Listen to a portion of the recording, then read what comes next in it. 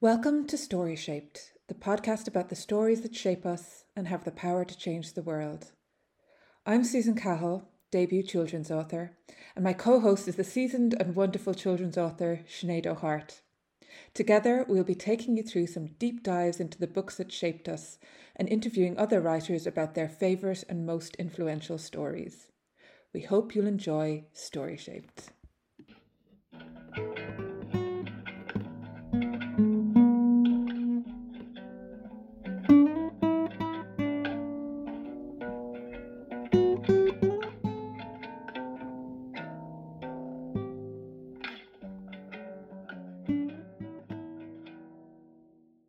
So, hello. It is time once more for another Storyshaped podcast episode. And today we have a fantastic guest talking to us. Today we are talking to the fantastic Aislinn O'Loughlin. Aislinn grew up in Dublin and was that rarest and most spectacular of things, a published author in her teens, which I'm very envious of. While still at secondary school, Aislinn published a series of extremely fun-sounding books with titles like Cinderella's Fella, Beyond the Cool, and Shack and the Beanstalk before moving to Canada, starting her family, and then finding her way back home to Ireland. She now lives with her family in Waterford and has published an utterly fantastic, young adult novel, her YA debut, titled Big Bad Me. Big Bad Me came out in early October 2022 from Little Island Books, and it was described by no less a critic than me as freaking amazing, which it truly is. The book is so much fun and plays so knowledgeably with tropes and ideas familiar to anyone who has even a passing familiarity with vampire and werewolf lore. And it truly does fill that Buffy-shaped hole in your soul. And we are so delighted to welcome Aislinn to Storyshaped podcast today. Stakes at the ready. Good morning, Aislinn, and how are you? Welcome, Aislinn. Hi, thank you. We're thrilled to have you. I really enjoyed your book. It was so much fun. Really enjoyed it. It was great. I love a YA novel that's genuinely gory and genuinely has its moments of horror, but also has moments of absolute hilarity as well, and just ends on such a fun and upbeat note. And you really did achieve something wonderful with that book. But I haven't had the pleasure of reading your earlier novels, but I'm amazed that you had that achievement as a teenager. How was it to be published in your teens, Aislinn? Was it amazing? It was really cool, yeah. So I started off writing when I was really young because my dad is a writer. Now he wasn't published when my first book was published. His first book actually came out 2 weeks after mine. That's amazing. Sure. Wow. But because I'd grown up with him constantly writing stories and sending them out and getting them back with nice rejection slips. This was back in the 80s and 90s. So there was no subtle querying on your computer. Everything was like giant packets. Oh, yeah, of course. When Dad got a giant packet back from a publisher, I knew that was bad news because they were returning his manuscript. So I saw that happen a lot, and I saw him build his collection of rejection forms to the point where I genuinely sort of thought that it was his hobby. But he explained to me what he was doing, and you have to try and you have to keep trying, and eventually maybe you get lucky. But the thing is, you write because you love it. So I always knew that, and I knew that his books were my favorite books in the world. And if the publisher didn't want them, then it didn't necessarily mean he was a bad writer. It just meant he hadn't found the right publisher. So when I was 12 or 13, I started writing a story called Cinderella's Fella, which was just Cinderella from the prince's point of view. And I wrote it just for myself, just for fun, just to see what the prince had been up to when Cinderella was, dealing with her stepsisters and her stepmother and going to the ball. What was his side of the story? And it was a lot of fun to do.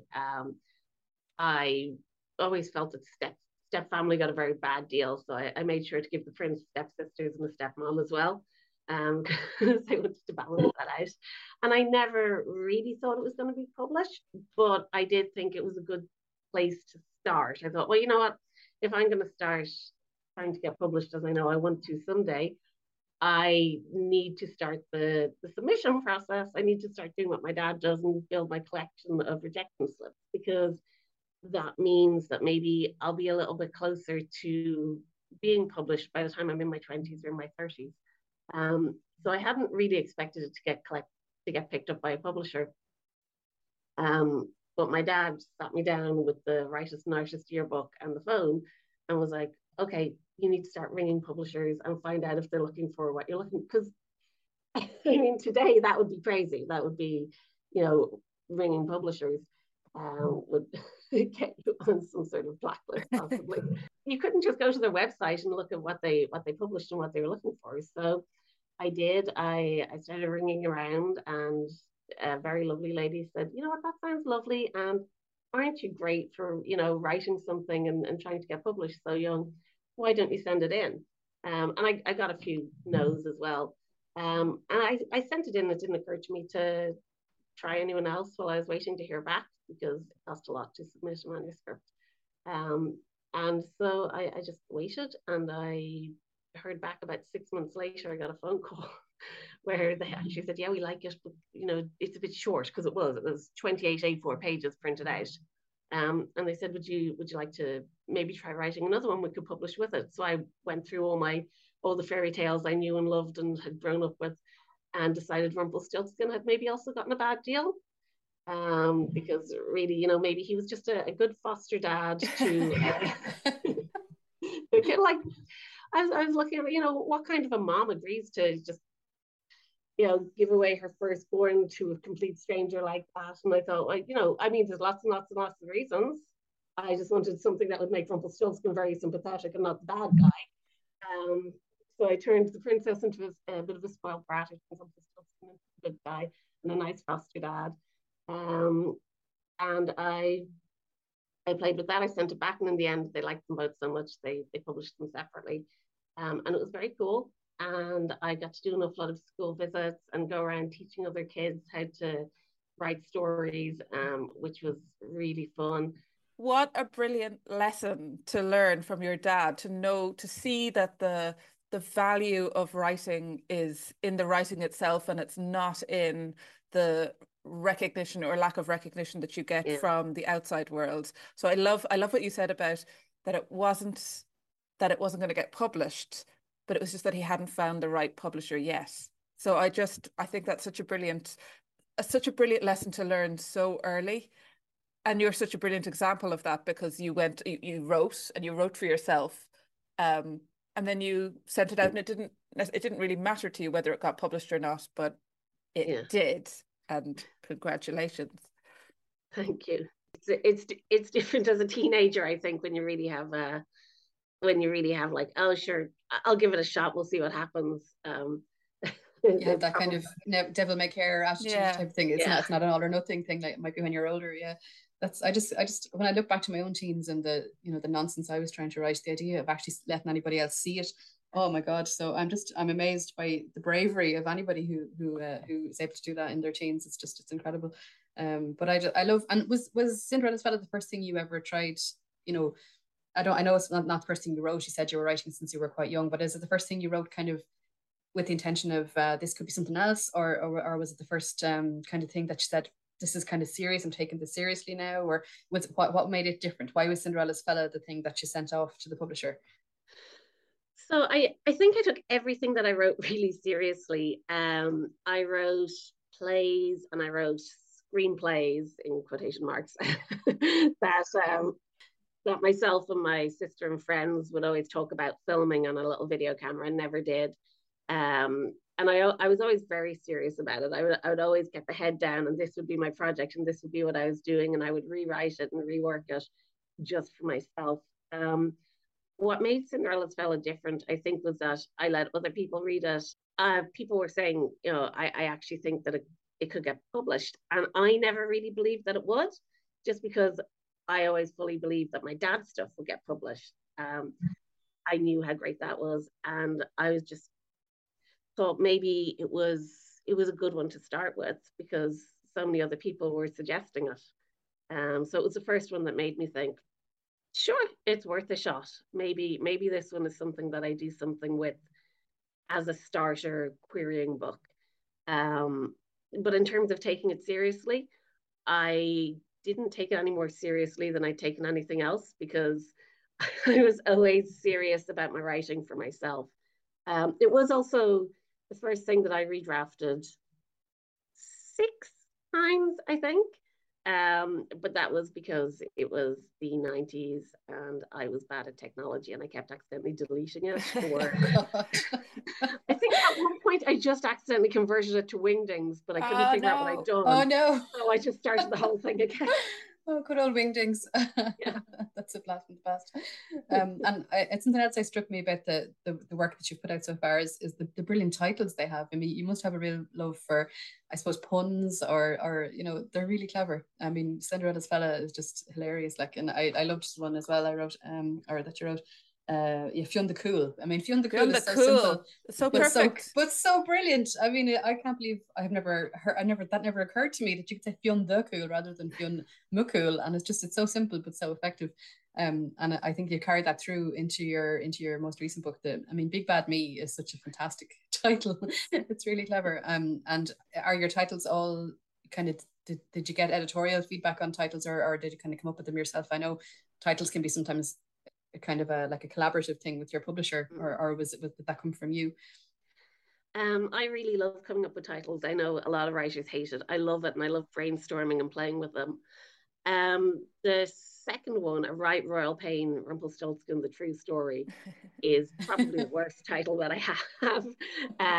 But it's also the one that I struggled with. I had Cinderella's Fella, and the title came first. I just thought of Cinderella's Fella. Okay, that would be about Prince Charming. Okay, what would his side of the story be? I wrote Rumpelstiltskin first, and I didn't have any kind of a pun. And I really wanted it to be a pun. Pretty hard to pun Rumpelstiltskin. It's a bit of a tough one.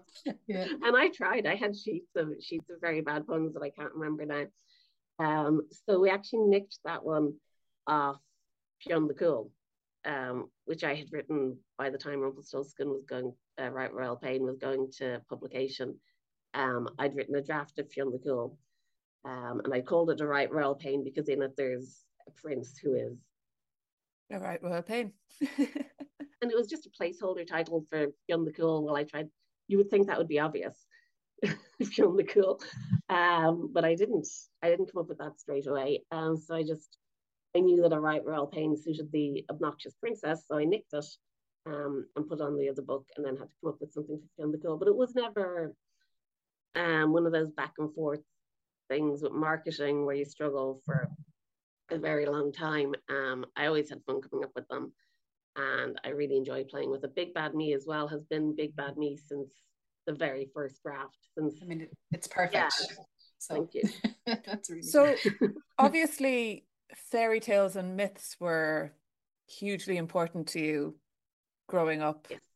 Can we talk a bit more about the influence, the story influences that propelled you into writing yourself?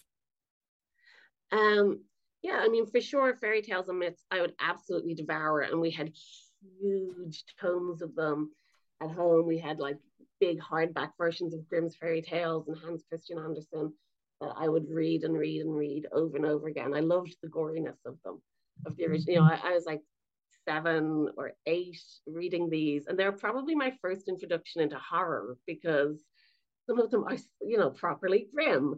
And I loved it. I loved how dark they were. I loved the original Cinderella where the stepsisters like chop off their toes and they chop off their heels to fit into the glass slipper. And the birds are like, oh, look down and you'll see this isn't the girl you're going to marry. And the prince sees blood pouring all over the carriage. And the gory punishments that the villains face in these stories. And then, probably not surprisingly, I also liked Roald Dahl for almost exactly the same reason. They were gory and they were dark for kids, but they're also really, really funny. And I think probably like a lot of writers, I was obsessed with Matilda growing up. Absolutely obsessed. I mean, I would read everything and anything.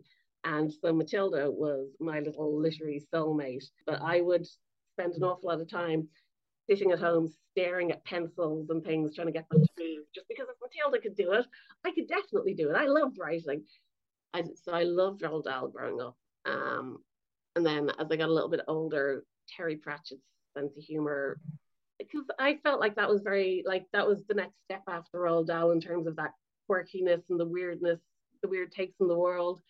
And now looking back on it, I see they're very different. Terry Pratchett was doing a lot more satire and a lot more kind-hearted than a lot of Roald Dahl stuff. Terry Pratchett was, constantly making political points, and he's well ahead of his time in terms of representation, which I loved then, the little bits that I could pick up, and you look back at it now and you realize, oh, this was so ahead of its time. It wasn't appreciated, and it's very easy to dismiss funny stories, and particularly funny stories set in this entirely fantastical world, as being light and fluffy. And they feel light and fluffy because they make you laugh and they pull you along as they're making their point. But they always have a huge heart and a huge message, a really important message underneath. And that's what I loved about him. I mean, and I can go on about Terry Pratchett forever. Well, Sinead is a huge Terry Pratchett fan. I've only come to Terry Pratchett recently, but I think the covers pushed me away when I was younger. But I've started reading them now, and I'm like, oh my God, why didn't I read these when I was younger? They're so good. But I'm something that somebody said on Twitter recently, actually, I forget now, forgive me, Twitter, I forget who you are, but the point they made was really good, is that Terry Pratchett's message, like part of the power of Terry Pratchett's work is that it's so, I'd say, it's so lighthearted, or people dismissed it, I suppose, as being fluff, when, what he was actually saying was so powerful and so strong that it kind of allowed it to slip under the radar of the powers that be. But the people who he intended it for, the people who were reading him, really took it to heart, and he was able to affect such, I suppose, change in his readers, because he had this he sort of this wry tongue-in-cheek sort of way of writing, that he knew he was going to slip under the snooty heads, and he was going to get to the people he really wanted to reach, and I think that's true. And I've loved him since I was the snooty heads. I love him. I've read him since I was a kid. I think Weird Sisters was my first one as well, when I was about 8. And I've been an obsessive fan of Terry Pratchett ever since. I love him. He's so wise. The day he passed, I know. I was going to say, and Aisling is dead on with what you said about him being so much kinder than Roald Dahl. He just has such a humanity and such a kindness about the way he writes. I love him. Yeah. I think the other thing about the subtlety of his messages is that, as a kid, anything that feels like it's preaching to you is going to turn you off. But you can internalize a lot of that kindness and a lot of that tolerance and understanding when you're reading a story that is fun and exciting. You don't realize that you're taking in that sort of message, but you are, and it sticks with you when you're older. Absolutely. Which I think is great. It went over the heads of people who wouldn't necessarily have agreed with it, and I think it went over the heads of a lot of kids who still took the core message away without necessarily understanding. But I think as an author, he's done so much good, hasn't he? Like, I mean, he's shaped so many people and shaped so many lives and so many opinions. I mean, he definitely changed my life completely. So I miss him. I remember where I was when I heard he passed away, and how brokenhearted I was. I cried for an hour. So I miss him still. Yeah. I was at work and I was really struggling not to cry. Just that feeling of, am I never going to get to meet him or tell him what his books mean? To me, I mean, he knows what his books mean. Yeah.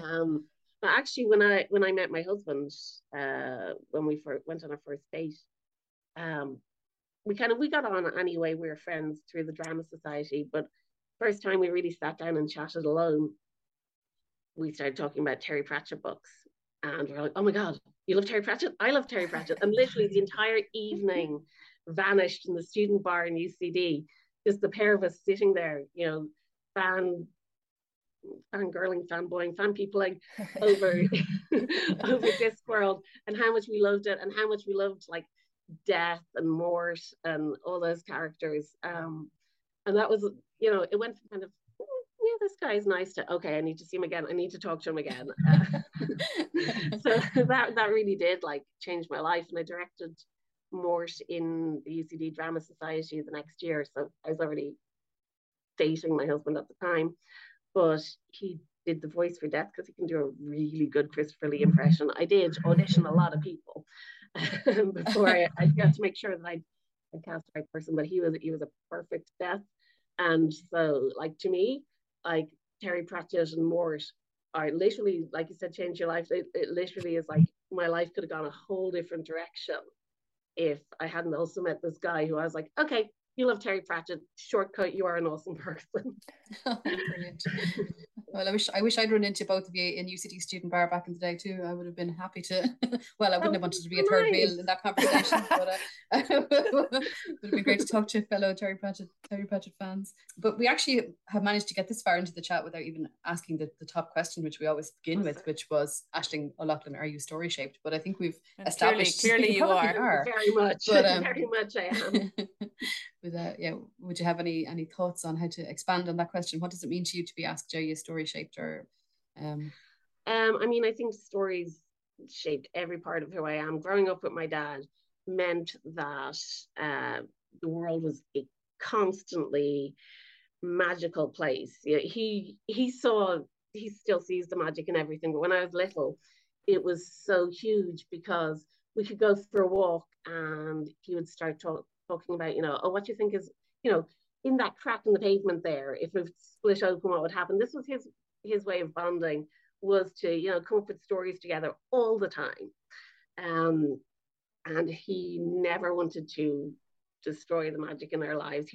But even to the point where maybe another parent might have a little bit, like when I was scared of monsters, he refused to tell me monsters weren't real because he was like, well, I can't say that for sure. He was a Susan Stowe Hellish then, basically. He basically said, yeah, okay, they exist. I'm going to beat them with a poker. They're going to go under the bed and now they're gone. Like in Terry Pratchett, the character of Susan, yeah, she doesn't say there's no monsters. She just says, yeah, they exist. I'm going to kill them though. That's fine. Yeah. We're good. Go back to sleep. And he would actually teach me what I should do if I encountered a particular sort of monster.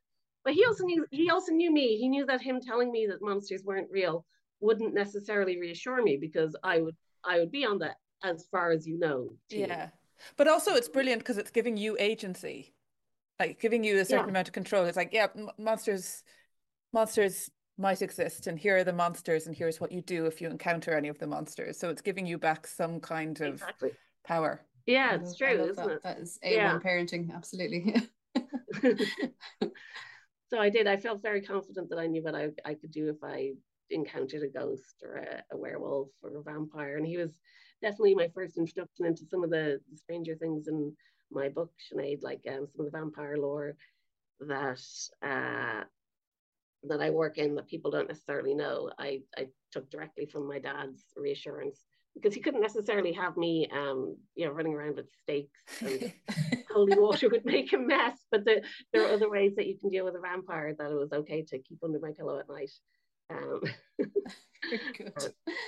Gosh, well, that's amazing. It's no surprise you ended up becoming an author or having the life you've had with parents like that. That's amazing. What a brilliant. And we've had a few people on the podcast actually talking about the influence their parents had, and particularly dads. Actually, funnily enough, that if a parent or if a dad had that sort of playfulness, as the person was growing up, that it really made such a difference to their life, and I just think that's amazing. It really shows, how important it is to have that sense of story and that sense of kind of the magic of existence, when you're a parent, because, I know we're all parents here as well. And I tried to do that with my little one. We were coming home from school a long time ago now. I think it was a couple of years ago. And we passed a pebble dashed wall and there was lots of the pebble dash had kind of fallen onto the ground, and she picked up a bit and she says, what is that? And I said, well, what do you think it is? And we decided it was a dragon's tooth, and we had a whole story made about the dragon that had losing its teeth, as we went home. It's just great, to sort of, and I love that about your dad saying about the crack in the pavement, what would happen if it opened up. So when I'm going home, when I'm going to collect her today, I'm going to do that. I'm going to find a crack in the pavement and say, right, what's in there? Yeah. Let's have a look. Let's get down and explore. Yeah, it's such a gift to a child to, again, give them power over creating story. Like, okay, look at this thing, this seemingly ordinary thing. What do you think happens there? What do you think it represents? Like, over to you. You make something up. I love that. And it's such an important lesson in imagination that you don't have to have to wait for inspiration to strike. You can find it just by looking at a random thing, a regular thing, and asking what if, and going with the oddest version that you can come up with. And you've done some pretty cool things in your life, including moving to Canada for a while and living there with your family. Where in Canada were you? I was in Toronto. I lived in Montreal. Oh, you did? I went to Montreal a couple of times. Such a lovely place. Yeah, it's a good place. Yeah, it's on my bucket list. I'd love to go to Canada. It's one of the top places I really want to see before I shuffle off this mortal coil. So I'm glad both of you have had that experience. Could you point to any stories, Aislinn, in your life that or any stories that you've read or experienced or whatever, or loved, that might have influenced your choices in life, your career choices or your the way your life has gone? I suppose we've talked a bit about meeting your husband through Terry Pratchett. Any other stories in that vein? What brought you to Canada? Canada was very much my husband wanting to go explore and have adventures. I think I felt like I'd already, I could have an adventure sitting at the computer, so I didn't feel the same need to go out and actually do things. But I did follow him there because I wanted to make sure that when we were, in our 70s in the armchairs and whatever home we were in, that he didn't have any regrets. So I was like, yeah, if you want to move to Canada, I'll come to Canada with you. Fair enough. So we uprooted our lives and moved over there. And once we were there, actually really enjoyed it. It's really nice. We lived in a really artsy area of Toronto called the Annex, which was absolutely beautiful. And there were venues everywhere, music venues, theatre venues, lovely little artsy cinema. And it became immediately obvious to me that I needed to start writing again because I missed all my friends and family. And so that's when I sat down and started writing the book that I wrote now, which I guess was very inspired by missing my family and also by my obsession with Vampire Slayer, which was definitely a big influence. I guess that was a big influence on my life, the strong, quippy individuals, in things like Buffy, and even like back to the plays that we did in college. I was always much more of a like Shakespeare's comedies fans, much ado about nothing and that sort of thing. It was a lot of fun. Do you think that moving to Canada, and you said you lived in an area that had a load of like venues and theatres and stuff, did that kickstart, or did you get a chance, to do any writing for theatre while you were there, or were you more of an audience member, or what? I was an audience member for sure. I wrote for theatre when I was in college though. And actually that was after initially meeting my husband. He came to see a play that I wrote, which was my own black comedy version of Othello called Iago, where I made Iago he kind of is already the protagonist in Othello, because Othello's the main character, but Iago is the one who drives all the action. Iago's the one who manipulates everyone, and he's the one who turns around and talks to the audience a lot. And tells them what he's up to. So I always had a soft spot for Iago because he's so cunning and so manipulative and so awful. Yeah. And people love him anyway because he's a villain. I love that you seem to do that in your books. You seem to sort of turn the tables and tell the story from the other side. I think that's really cool. But I just love, I wonder, I'm not a person, I've never even tried to write a play, or I've never tried to write any kind of dramatic screenplay or anything like that. And I wouldn't even be, not that I don't like going to the theatre, but I don't go really. So I don't know do you think that your love for drama has influenced the way you write, or the things you like to write about? Maybe. I think it's probably influenced the way I write, in that I enjoy writing the first person. I'm probably quite a chatty style. So your dialogue is so strong. Thank you. Yeah, I think I enjoy that because I enjoy the process. When you're writing and they say to read your dialogue out loud, or to read your book out loud and see how it sounds.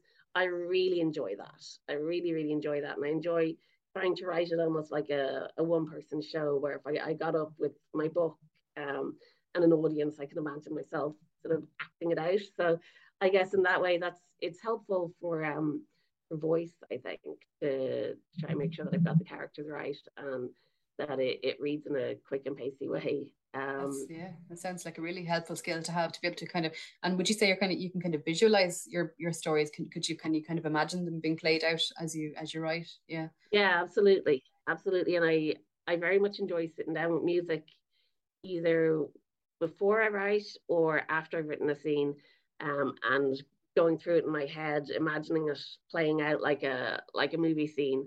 I don't necessarily play music while I'm writing because that really distracts me and I start drifting off into my little head cinema and forgetting to actually write it. But before and after, yeah, I definitely visualize it and it becomes really real. I don't know if you guys do this, but I tend to act out what I'm writing, which makes writing in coffee shops very hard. But very entertaining for everyone else. Yeah. I'll be pulling the faces, and in the action scenes, I have to get up and like choreograph what I'm doing, or I'll be sitting in my chair, but also like throwing punches before I write, just to make sure I've got it right in my head. You have the mechanics of the movements correct and whatever. That's yeah, clever. I don't know. Yeah. And maybe this is the thing everybody does, but definitely something that I, as a frustrated and terrible actress, really enjoy. I've thrown my back out writing fight scenes. That's another thing I'm no good at all is acting. I never had any skill for that, but I'd say it really does come in handy when you're trying to write your own books. I'd say being an actor and having familiarity with stagecraft, I'd say it really, really does help. So good for you. It's helpful. I mean, like I said, I'm a bad actress, but I think the two feed into each other in getting inside characters' heads and being able to try to understand different points of view and where people are coming from. Those two work very well together in terms of acting and writing. I think that's probably what drew me to acting from writing. I was bad at it. I was better at doing it in writing. The fact that you just have to get inside someone's head and live in another imaginary place. So I think there is a lot of crossover, and I think you see a lot of actors who write as well. Yeah. And it's never surprising to me when they're exceptional at it. I've listened to lots of writers, lots of very successful writers who were former actors or frustrated actors. I think David Nichols was one. I think maybe Jesse Burton, but it seems to crop up quite a few times that writers. Yeah. There's a kind of certain strand of writers that have this acting background, and it gives their work this kind of aliveness. Emer McBride as well. She trained as an actress, and what she said it gave her is it's almost exactly what you're saying. It gave her that ability to get inside a character and kind of live in and build a character from the inside. Yeah, I think that's very true. And do you have any particular plays that you enjoyed reading or seeing staged, or anything that you've enjoyed in the past? It feels really basic, but like the importance of being earnest and what you do about nothing. The very quippy, funny ones are my obsessions. I love plays with a lot of banter. I know that there's brilliant plays that deal with deep topics and are wonderfully artistic, and people absolutely adore them. I'll adore them when I go see them, but the ones that stick with me are the ones that make me laugh and cheer me up. And I think I tend to be drawn to that in television and in books as well. I find the world can suck on a regular basis, and some people find it really cathartic to go to a show or read something that helps them process how bad things are. And I like to use it as an escape. I like to read something that's going to make me laugh and take my mind off things and brighten up my day and can make me come out feeling like a little bit less down on the world. Again, they usually have a wonderful point to make about something, and there's always a message there, but that's always second to the escape and the entertainment for me. That's just what I enjoy doing. As I said, I know a lot of people find being challenged and processing things through entertainment very cathartic. I need to escape. My head gets too full of the awfulness of the world anyway, so I don't really want to dwell on it in my downtime. Yeah, well, you're not alone. You're not alone. Absolutely. It's a really powerful effect that literature and drama and any kind of, I suppose, artistic diversion can have, that it can take you out of those dark places and put you somewhere better. I think you're absolutely right to do that. And I think we're really privileged we have this ability, you know, or that we have this ability to attend plays or read the books that we enjoy, and that's what they're for. So good. It's great message. Do you have any particular stories? I suppose we have sort of talked a bit about it, but besides stuff like Grimm and Anderson and Roald Dahl and Terry Pratchett, moving on from that, do you have any other stories that might have shaped the work that you've produced so far, or the work that you have written? The Princess Bride was always really interesting to me. Brilliant. Amazing. I grew up watching it, it's and just then I read the it best. when I was, it's amazing, isn't it? And the book is so much fun and so clever. That's a whole extra level, where it's, you know, the dad reading the book to the little boy, and he's editing it to make it palatable for a little kid. And I loved reading all the in-between bits, but knowing the story, knowing the movie, you kind of know where it's going, that part, the fantasy part. So all the in-between bits with the character development of the dad, and his little journey from being kind of a jerk, being a nice guy, through reading this story to his son. I absolutely love that. And I found it really subversive. One of my friends recommended it to me when I was in college, and was saying, you know, no, it's autobiographical. And he actually comes off really badly in it. I'm very surprised at the things he put in. And I was like reading it going, it's all fiction. It's just so well told. It's such well told fiction, that you wind up almost believing it. So I really enjoyed that. And again, it plays with the idea of old stories and what you need to do to update them, and the tropes you need to keep, the tropes you can toss aside. I also just love like Stephen King books, Carrie and Misery, and I haven't read a ton of the newer ones, like things, or you know, things like I don't know, Haunted Clothes Mangles or whatever. Have you read his new book, Fairy Tale? No, but I'm dying to get my hands on that. I definitely will. I feel like my TBR, my pile of books that I want to read is about to topple over and consume me. With the book coming out, Big Bad Me coming out, I haven't had a huge amount of time to actually read all the books that I want to read, because I've been doing an awful lot of other things, writing promotional stuff, and I'm dying to get back to just reading. And that will be on my list, but I'd say that's on my list for next year maybe, because I have a whole stack of spooky books that I want to read, is because it's October, and I have like Mina and the Undead, Mina and the Slayers, that sort of thing, are top of my list, and I've been dying to read them, and I just haven't gotten to it. But yeah, Stephen King is so good at character. That's what always struck me when I was reading. When you see the adaptations, it's all about the monsters.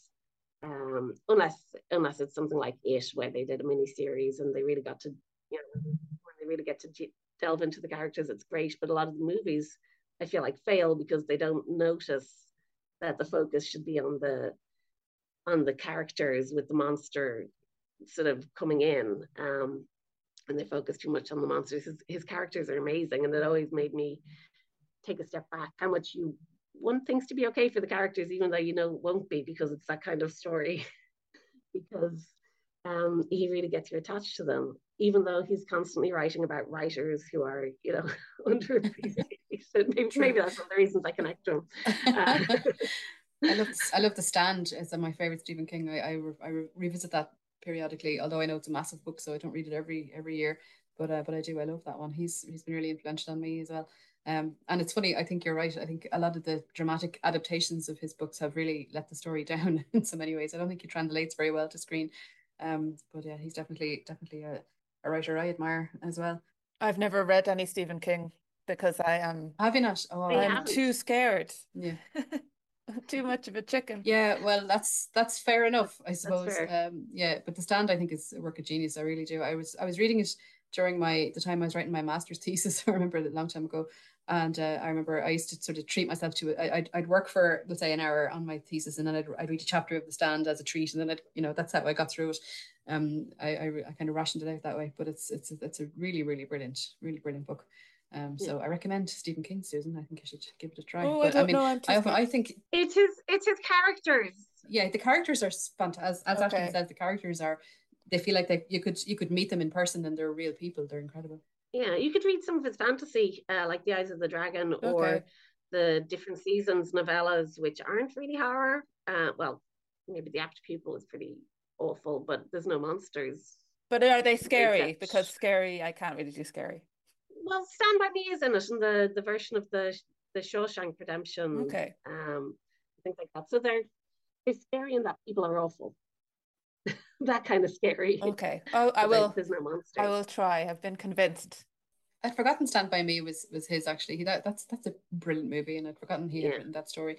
Maybe it's only his real horror then that doesn't often translate properly to screen, but that's a brilliant movie and a brilliant story. But do you think reading horror you can kind of control the horror of it a bit? You know, when it's in your own imagination, you can kind of set, you know, because I'm not a big horror. I don't do horror movies in any way because I find them overwhelmingly scary. But if it's a book, I can manage because it's kind of, you can control, you can set the levels yourself. Yeah, you can pace it, and you can control what you're. I'm the same. Well, I do love watching horror movies, but I don't know about you. Having kids makes it way harder to watch bad things happen to you know, slasher movies and that sort of thing. Where before, when I was a teenager, when I was in my 20s, I was fine with like watching Drew Barrymore at the start of Scream get carved, and I was fine. And I watched it again recently, and I saw the parents come home, and I had to turn it off and cry and then go back. You know, I never was even able for that. Even that was too much for me, even when I wasn't a parent. But absolutely, you're right. It gets exponentially worse when you do have kids. Yeah, it does, and it's nothing to do with you developing a whole new level of empathy. It is entirely to do with, I think, me at least, transplanting my kids into the place of the kids on screen and imagining like that happening to them, and I can't stop it. But in books, it's easier. You can stop, you can take a break if it gets too much, or you don't have to. You can try and focus on the words and not visualize it. I absolutely love horror and thrillers. I love reading them, and I'm obsessed with things like Kat Ellis's books, and that's sort of, you know, Harrow Lake, or say, you know, Cynthia Murphy and Catherine Foxfield these days. And they have brilliant characters where you don't want to see anything bad happen to them, and you know you will. And it's not as bad as watching, you know, a Scream movie. I'll still watch the Scream. I still watch the movies, but like, I find brilliant. I would much rather complete stereotypes that I don't care about than well-crafted characters on screen sometimes. If it's a slasher, not if it's a Stephen King story. Right. Well, that's great because it's horror movies or horror books, I should say, are I don't have a whole lot of knowledge of any of really good titles in that genre. Do you have any other really good ones that you'd recommend if somebody was totally new to horror or scary books as a genre? What would be a primer? So anything by Kat Ellis. So there's Harrow Lake, Burden Falls, or Wicked Little Deeds, depending on if you're reading it in the UK or in the US. It's Wicked Little Deeds in the UK and Ireland. Anything by Cynthia Murphy or Catherine Foxfield are also great. They'd be my three go-tos. Amy McCaw writes very cool vampire stories that are kind of horror and adventure. So they're a little bit more Buffy-esque, but also kind of gory. They definitely fit the horror genre. Naomi Gibson writes sort of sci-fi thriller, which I think also verges into horror in terms of the things that happen. And I just read The Haunting of Tyrese Walker by J.P. Rose, which is teen, technically, as opposed to YA, but that is brilliantly spooky. I don't know if it had been YA, if I'd been reading YA level of terror as JP Rose can write it, I don't know if I could have handled it, because it's, you know, this is definitely one of the ones. There's a lot of bugs and creepy crawlies and stuff. One of those ones where I had to put the book down, walk away, come back to it. Oh God, yeah. And when you sit down to write a story, are you thinking about yourself consciously as a story shaper?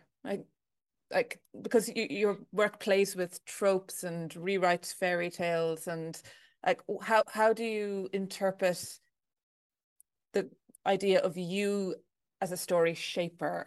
I very much enjoy playing with tropes and playing with stories. And when I sit down to write, I'm definitely initially writing to entertain myself, which means that I'm incredibly self-indulgent with what I write.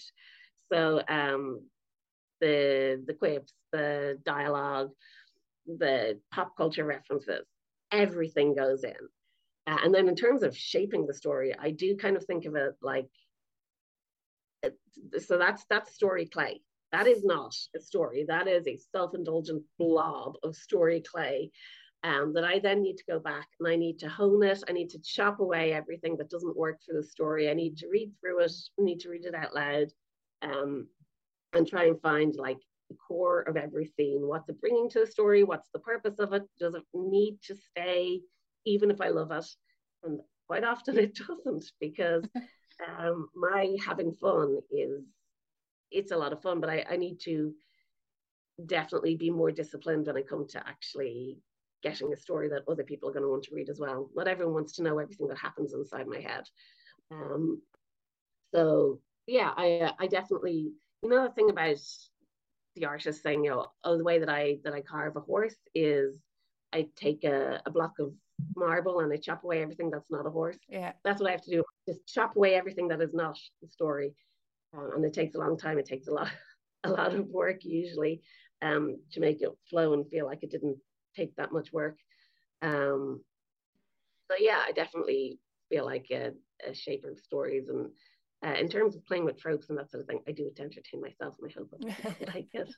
Right, it works very well. It's something you're really good at. It's definitely a strength in Big Bad Me. All the sort of in little references that you make, or things you might pick up on that you might think of as familiar from watching stuff like Buffy. It's just it really you take those things but you make something so new out of them. And so you pay homage or homage, however you say that word, to your source material, I suppose, but you turn something totally new and fun out of the things that you're referencing, and you do a really, really great job. So keep up the good work is all I can say, because the things you're doing to entertain yourself, they're entertaining everybody else as well. So good job.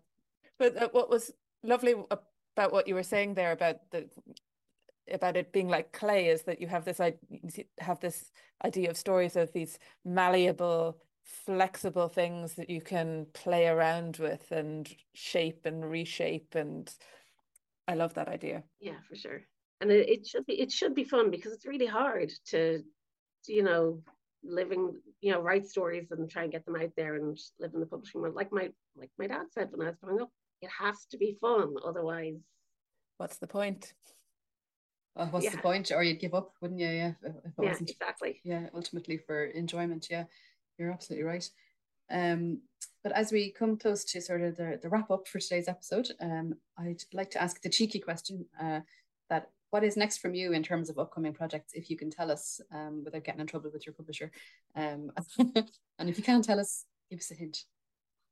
So I have nothing else under contract. I got a 1 book deal, so nothing is guaranteed, but I'm playing with a couple of things that I'm really, really enjoying. There's a ghost story set in a fake version of Greystones, which is all that I can really say about that. Greystones is where my parents live, so every time I go up there, it's an excuse to re-immerse myself in that world, that ghost world that I've been playing with. I can't do horror, but I love a ghost story. Oh, good. And I'm looking forward to reading more ghost stories as well, because I know some really, really good ones have come out recently, and I'm down to get my hand on those. But when I say recently, I mean like in the last few years that I missed because I was focusing on werewolves, vampires, that kind of, yeah. And then I'm writing in mid-grade. I'm going to see how that goes. It's much more for my kids, so they can have something to read. They try to read Big Bad Me, and I don't stop them because I know it's going to be too old for them. So I let them read as far as they could get into, which was the first couple of chapters. But I'm writing something kind of for them, and again, we'll see how it goes. But it's an awful lot of fun to play with, and I'm really enjoying the characters. I'm enjoying the pace, and I'm enjoying being able to flex my silliness even a little bit more than I do with EB in Big Bad Me. And does it have a horror or a sort of a scary feel? Your middle grade? No, it doesn't. It's more. It's a kind of a field people are writing very well in these days. The kind of horror or sort of beginner horror, I guess, for middle grade readers. Yeah, and my daughter's really into that kind of thing, like Jennifer Killick and Jennifer Killick's brilliant, isn't she? Yeah, that kind of thing. She's super into it and she absolutely adores it. No, this is much more. I guess the stuff that I wrote before when I was a teenager wasn't particularly scary at all. And it's not a fairy tale retelling, but it's much more of me just getting my kids movie vibe on, watching all the fun things like Jumanji and that sort of thing, and trying to write something in that tone. Brilliant. Sounds great. I'm not saying I'm pre-ordering it instantly. Sounds like my kind of thing. And just before we go, do your kids think you're super cool that you published books when you were a teenager? Does that like does that give you kudos? Having done it while I was a teenager, no. No. Those books are old and they're not interested in them. But the one that's come out now, they're really proud of. Oh. Yeah. What about you? That's brilliant. That's brilliant. I mean, your book looks amazing. I mean, when I saw the cover, I know it went down a storm on social media because it's such a brilliant cover. Can you give a shout out to your illustrator? Because I forget who they are. Yes. Jay McFerrin, Jonathan McFerrin, but Jay McFerrin professionally is amazing. He's an illustrator from Belfast, and when he sent over the roughs for Big Bad Me, I burst into tears, like literally, because I had sent descriptions of my characters and what I was hoping, something along those lines, and he sent it back, and I was like, oh, it's them. Like they're there and they're staring at me, and it was the most surreal moment because he absolutely nailed it. Like I'd sent on a Pinterest board for each of the characters in terms of what they might wear, but the way he pulled together everything and just presented exactly what I had in my head just blew my mind. And That's like amazing. I was literally, my heart jumped. What a great experience that must have been for you. I mean, I love the cover of that book. It looks like it's a photograph staged with 3 actual people because it's so, the quality of the art is so top notch. And it really jumps off the shelf. So I really hope that it has been jumping off shelves into readers' hands. It's a fantastic book. And if you haven't yet read Big Bad Me, dear Storyshaped listener, then I suggest you go and get one and have a good read and enjoy it. It's such a fun, but also such a scary in its own way. Or at times, a book. It's a brilliant story, and I really thoroughly enjoyed it. And it's been a pleasure to talk to Aislinn O'Loughlin today, with her wonderful story of her story-shaped life that's brought her all the way to Canada and back. And thanks so much, Aislinn, for sharing all the stories of your stories. I guess the ways that you've made the stories that you wrote when you were younger, and how they've all fed into the wonderful accomplishment that is Big Bad Me. It's been a joy to talk to you. Thank you so much for being here today with us. Thanks so much for having me on. I don't know. It's a joy. It's been bad. Sure has. But as we wrap up today, just a little reminder again to say that if you have enjoyed this episode of Storyshaped, and if you're enjoying Storyshaped in general, do please remember to leave us a rating or a review wherever you get your podcasts, and help us to find some new listeners. Any new ears on the podcast is good news to us. So thanks so much for listening, and thanks so much for being with us today, Aislinn, and thanks to Susan. And it's goodbye from me. Goodbye from me. And goodbye from me, Aislinn. Great. Until next time. See you later, Storyshaped. Bye-bye. Bye. You have been listening to Storyshaped with Susan Cahill and Sinead O'Hart. Follow us on Twitter at StoryShapedPod, and don't forget to subscribe on the streaming service of your choice so that you never miss an episode. Music by Tony Betts.